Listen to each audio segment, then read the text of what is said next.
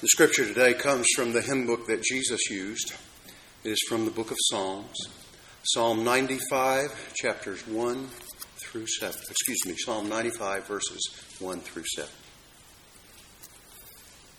Come, let us sing with joy to the Lord.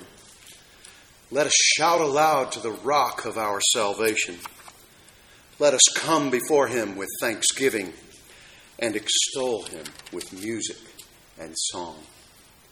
For the Lord is a great God, the great King above all gods. In his hands are the depths of the earth, and the mountain peaks belong to him. The sea is his, for he made it, and his hands formed the dry land. Come, let us bow down in worship. Let us kneel before the Lord our Maker, for he is our God, and we, the people of his pasture, the flock under his care. May the Lord add his blessing to the reading and the hearing of his word. Father, that is our prayer, that we would be touched this morning by your Holy Spirit's work among us. As your word is living and active, may it be so in this place, among these people, your people, in our hearts that are softened even now, and feet that are quick and ready to respond, we pray. May it be so in our lives for your glory and honor this day and forever. Amen. Part of the psalm that Craig read for us, Psalm 95, ushers an invitation to come and be with God, to come and walk with God. Our focus this morning is Psalm 100. Psalm 93 and 95 through 99 really crescendo into the 100th Psalm.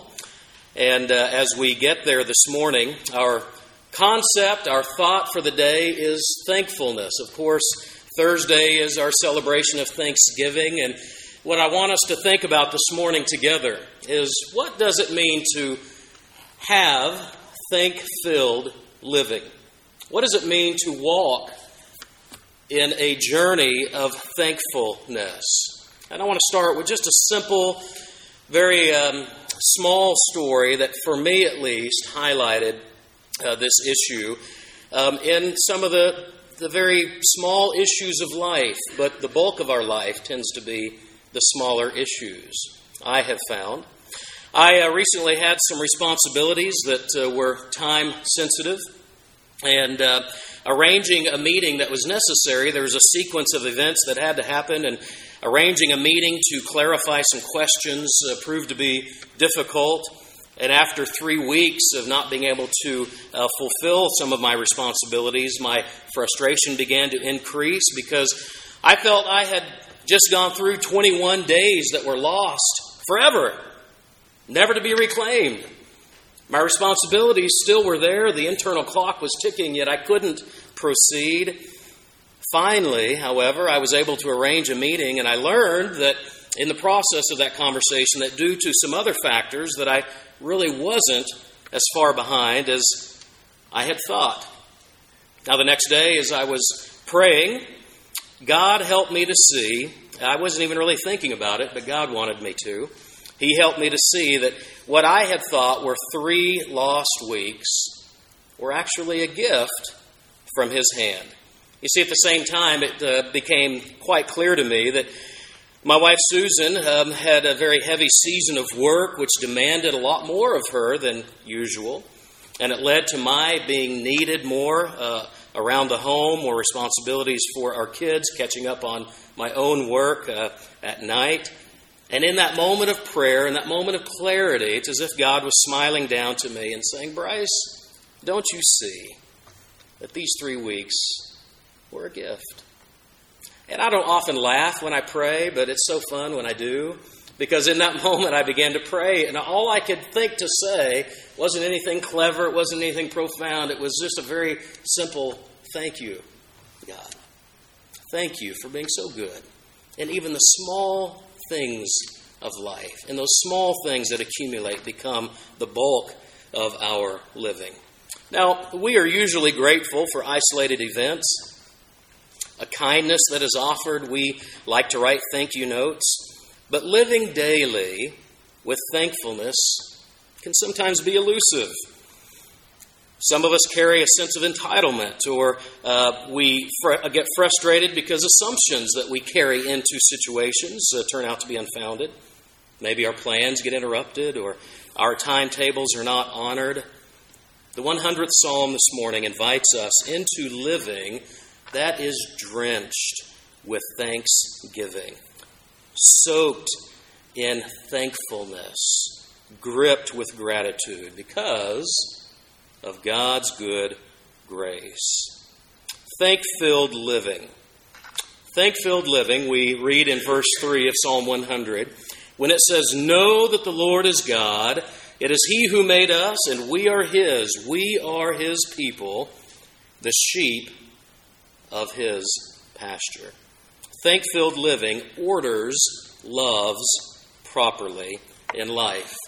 In other words, those things which capture our heart, those things which we truly value, those things which actually motivate our living and behavior, thank-filled living is a process of ordering loves properly. Augustine, in his Confessions, gave us this phrase of disordered love. He talked about sinful patterns in life, often stemming out of loves that have become disordered and poorly arranged in our lives. In other words, he would say that we seek happiness and satisfaction from things that in their very nature cannot satisfy or make us happy. You see, Augustine recognized that as we love in our hearts, so we are. And he writes this, that my weight is my love, and by it I'm carried wheresoever I am carried. You see, for Augustine, there was unholy, disordered love that led to an ungodly, disordered life. But there was also a holy, rightly ordered love that led to a godly, ordered life. For Augustine, our lives are determined by our loves, whether they be disordered or rightly ordered. In our recent study, The Reason for God, Tim Keller picks up this idea, and he goes on with a simple description of what it means to have disordered love. He said, some of us have a love for work and making money, which in itself is good and okay. But when that love and pursuit eclipses other things that are more primary to life, such as taking time away from family, and it destroys relationships with a spouse or with children, then that sort of disordered love and disproportionate priority in life then has profoundly negative impact on our life. For me, a picture that helps capture this is that of a Wi-Fi signal. Have you ever been in a coffee shop where you're searching for a Wi-Fi signal? You pulled out your phone or your laptop, and if your computer's like mine, it has a shape that's kind of like this. And if your Wi-Fi is connected, then it has these bars that sort of these arching lines that go up, and the more bars you have, the better connection you have. The stronger the connection is, the more capacity you have to actually do the work that you need to do and want to do. And so when you get in and you begin to try to connect, it's so important that you have these things illumined for you. Because if you're rooted here, if you're rooted right here and you're connected properly, then that allows a flowering of your capacity to be and to work. If you don't, nothing you do on the computer is right. But if you are connected, then all the bars light up. It's the same in our life. When we're connected properly, when God is ordered properly as number one in our lives, then our lives pulsate with activity. Everything is in order around that right connection. So when we go and order our loves properly, it leads us to a deepened understanding of God's identity. In verse 3, it says, "Know that the Lord is God." This is the God of creation. the God of the flood, the God of the Exodus, the God of promise-making, God who was God during the pain and humiliation of exile, God during the long period of waiting for Messiah, God who has answered promises, God who has come to us in Christ Jesus, God who has died for your sins and mine, God who has defeated death, God who has healed wounds, God who defends the meek. He is the God who is leader and lover, God who is strong and worthy of honor and respect that we give him. But not only in ordering our loves properly do we get a deepened understanding of who God is, but we get a deeper understanding of who God has called us to be, not just individually, but who he is fashioning us to be as a community. In verse 3 it says, "It is God who has made us, and we are his." Other translations have said, "and not we ourselves." It's not us alone who says, "I like Craig, and I like Francesca, and I like Bill, and I want to connect my life to you." That's not the way God puts together a church and puts together a community of faith. It is God coming and bringing life to you through Christ and joining your hearts together, our hearts together, so that we are his. It is God's design. It is God who created the community of Israel after the Exodus, and in the shadow of Mount Sinai and the giving of the Ten Commandments and the forming of a community and how that group of people ought to work together. And it is God who calls together the church and says, "You are my people, my possession." In 1 Peter chapter 2, verse 9, we read, "But you are a chosen people, a royal priesthood, a holy nation, a people belonging to God, that you may declare the praises of him who called you out of darkness and into his wonderful light. Once you were not a people, but now you are the people of God. Once you had not received mercy, but now you have received mercy." You see, thank-filled living begins with properly ordered loves in your life. Thank-filled living also asks a question. It asks the question of whose invitation. In verse 4 it says, "Enter his gates with thanksgiving." Well, whose gates? It's a picture of temple worship. It's a picture of approaching the symbolic picture of God's presence among the people, entering his gates with thanksgiving. One of my favorite movies as a child was Willy Wonka and the Chocolate Factory, the old Gene Wilder, right? Yeah, Gene Wilder version. And you may recall, if you've seen that particular film, the sort of marketing gimmick of sending out chocolate bars, and there were 5 special bars out there with golden tickets. And if you received one of the golden tickets, then you could go at a particular assigned date, go to the gate of the factory, and you would be granted access into that place. Now, the difference between that invitation and God's invitation is that those golden tickets were somewhat random, and they were impersonal. The thing with God's invitation is that it's not random, and it's highly personal. It's an invitation given with your name written upon it, to come into God's presence, to enter his gates with thanksgiving. And you see in Willy Wonka, those who arrived at the gate, if you didn't have the golden ticket, there was no entry, no admittance. But if you had one of those 5 precious golden tickets, guess what? You got to get a tour of the factory.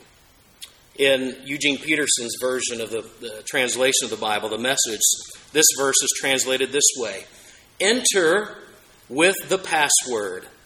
Thank you." Say it with me. Thank you. Let's do it again. Thank you. You stand at the gate of God, and the password is thank you. Make yourselves at home, talking praise. Thank him. Worship him is how the Message translates the 4th verse of Psalm 100. You see, God invites us into his life. And therein is the question, whose invitation is it? It's God inviting you and me into his life more than us inviting him into our lives. Now, it can be helpful to think about when I'm at work, where is God at my workplace? And where is God in the relationship in this particular encounter? And those can be good things to think about. But more often than that, the Bible speaks mostly about not just me inviting God into the sphere of my life, but God ushering me into His life and into His world. And the result is that our worlds become expanded. We get to see a broader expanse of life, a deeper understanding of God's work and my place in God's work.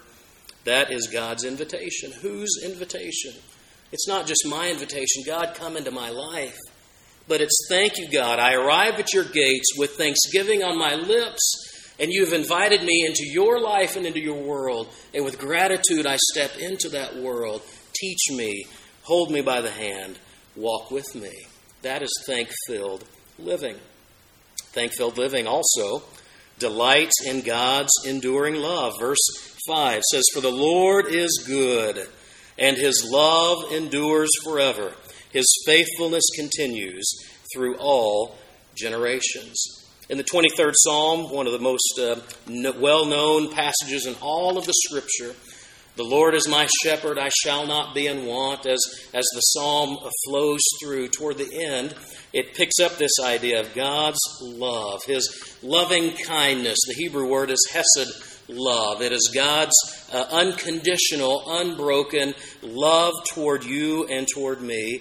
And in Psalm 23, it describes the fact that God's hesed love, His loving kindness, pursues you. It follows after you. It is what God uses to track you down, both in the peaks and the valleys of life. We walk because God's love is good and it endures forever. In the lean and abundant seasons, God is good and His love endures forever. Not only is thank-filled living delighting in God's enduring love, but finally this morning, it is generous with praise. Thank-filled living is generous with praise. Back to verse 1. "Shout for joy to the Lord, all the earth. Worship the Lord with gladness. Come before Him with joyful songs." Thank-filled living is generous with praise. One of the people, I've probably never met anybody who has praise and gratitude on his lips more than our beloved Pastor John Schaus. Have you ever met anybody who is more generous with his praise, more generous with genuine thankfulness in the gifts that he sees God placing in our lives? You see, the foundation of praise, why are we to praise? Because the foundation of praise is the ability to appreciate the abundance of God's presence and the good that He brings into our lives. That is the foundation of praise. Thank-filled living is a life that is generous with praise. Praise to God and thankfulness for His good love. Thankfulness is something that we obtain rather than attain. You see, when we are captured by Christ and drawn by His love, we respond with thank-filled living. It's just like the hymn that we sang this morning for the fruit of all creation. Toward the very end, it says, "That love has found us. Thanks be to God. That love has found us. Thanks be to God." Now, over 25 years ago, it's hard to imagine, one of Hollywood's silliest, funniest movies, to me at least, was released, called The Princess Bride. And if you've ever watched The Princess Bride, or if you're a follower of it in any way, you know that there are many phrases that have become captured in some of our common vernacular. Gary Moon describes the movie this way. He says, as the movie opens, we see the heroine going about chores on a farm. Her name is, anybody know? You remember? Buttercup. All right, so we have some fans, or at least some knowledgeable moviegoers.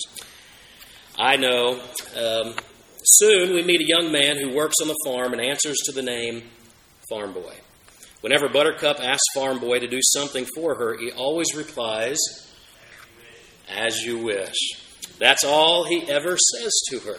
She speaks to him, and his only response is, as you wish. So as they grow into their hormones, Buttercup seems to be developing a crush on Farm Boy. One day, as he is about to leave the room, she asks him to fetch her a pitcher, which is within easy reach for her. Farm Boy walks over, then stares into her eyes, lifts the pitcher, and whispers, as you wish.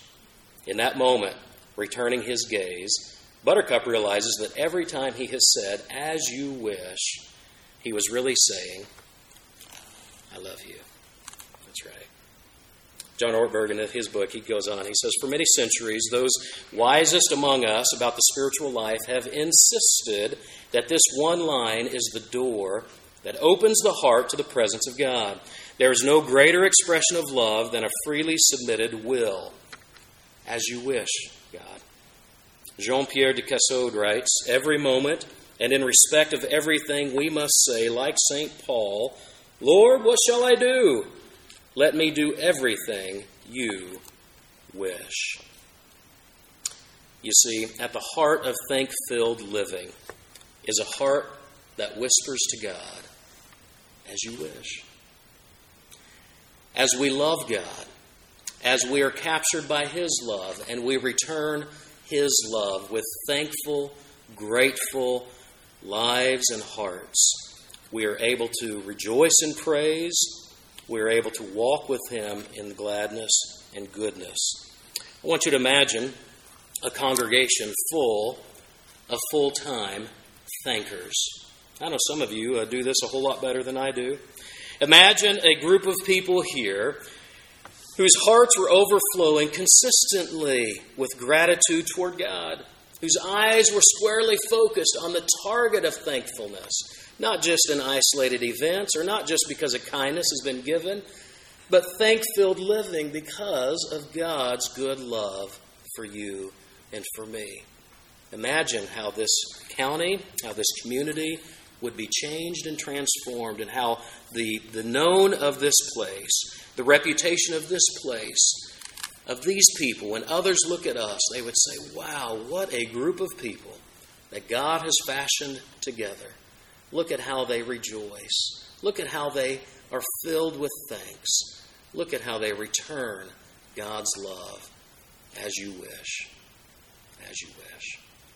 Father in heaven, we thank you this morning for so much. God, we often struggle with things that shrink our world, that focus ourselves so much on the smaller things of life. And we get bogged down there. We pray that we would not just focus on how we invite you into our lives, but we would step into and up to your gate and stand there with the password of thanksgiving to you, being embraced by your love and returning your love and saying thank you, walking with that day by day, a heart that overflows with thanksgiving to you. Fill us. Make us aware of your presence. And as we are aware of your presence, may our lives bleed out thankful living. We do love you. Our hearts cry and want to say, as you wish. May it be every day. For we know thank-filled living is rooted in such a love response to you. Lord Jesus, it's in your name and for your sake that we pray together. Amen.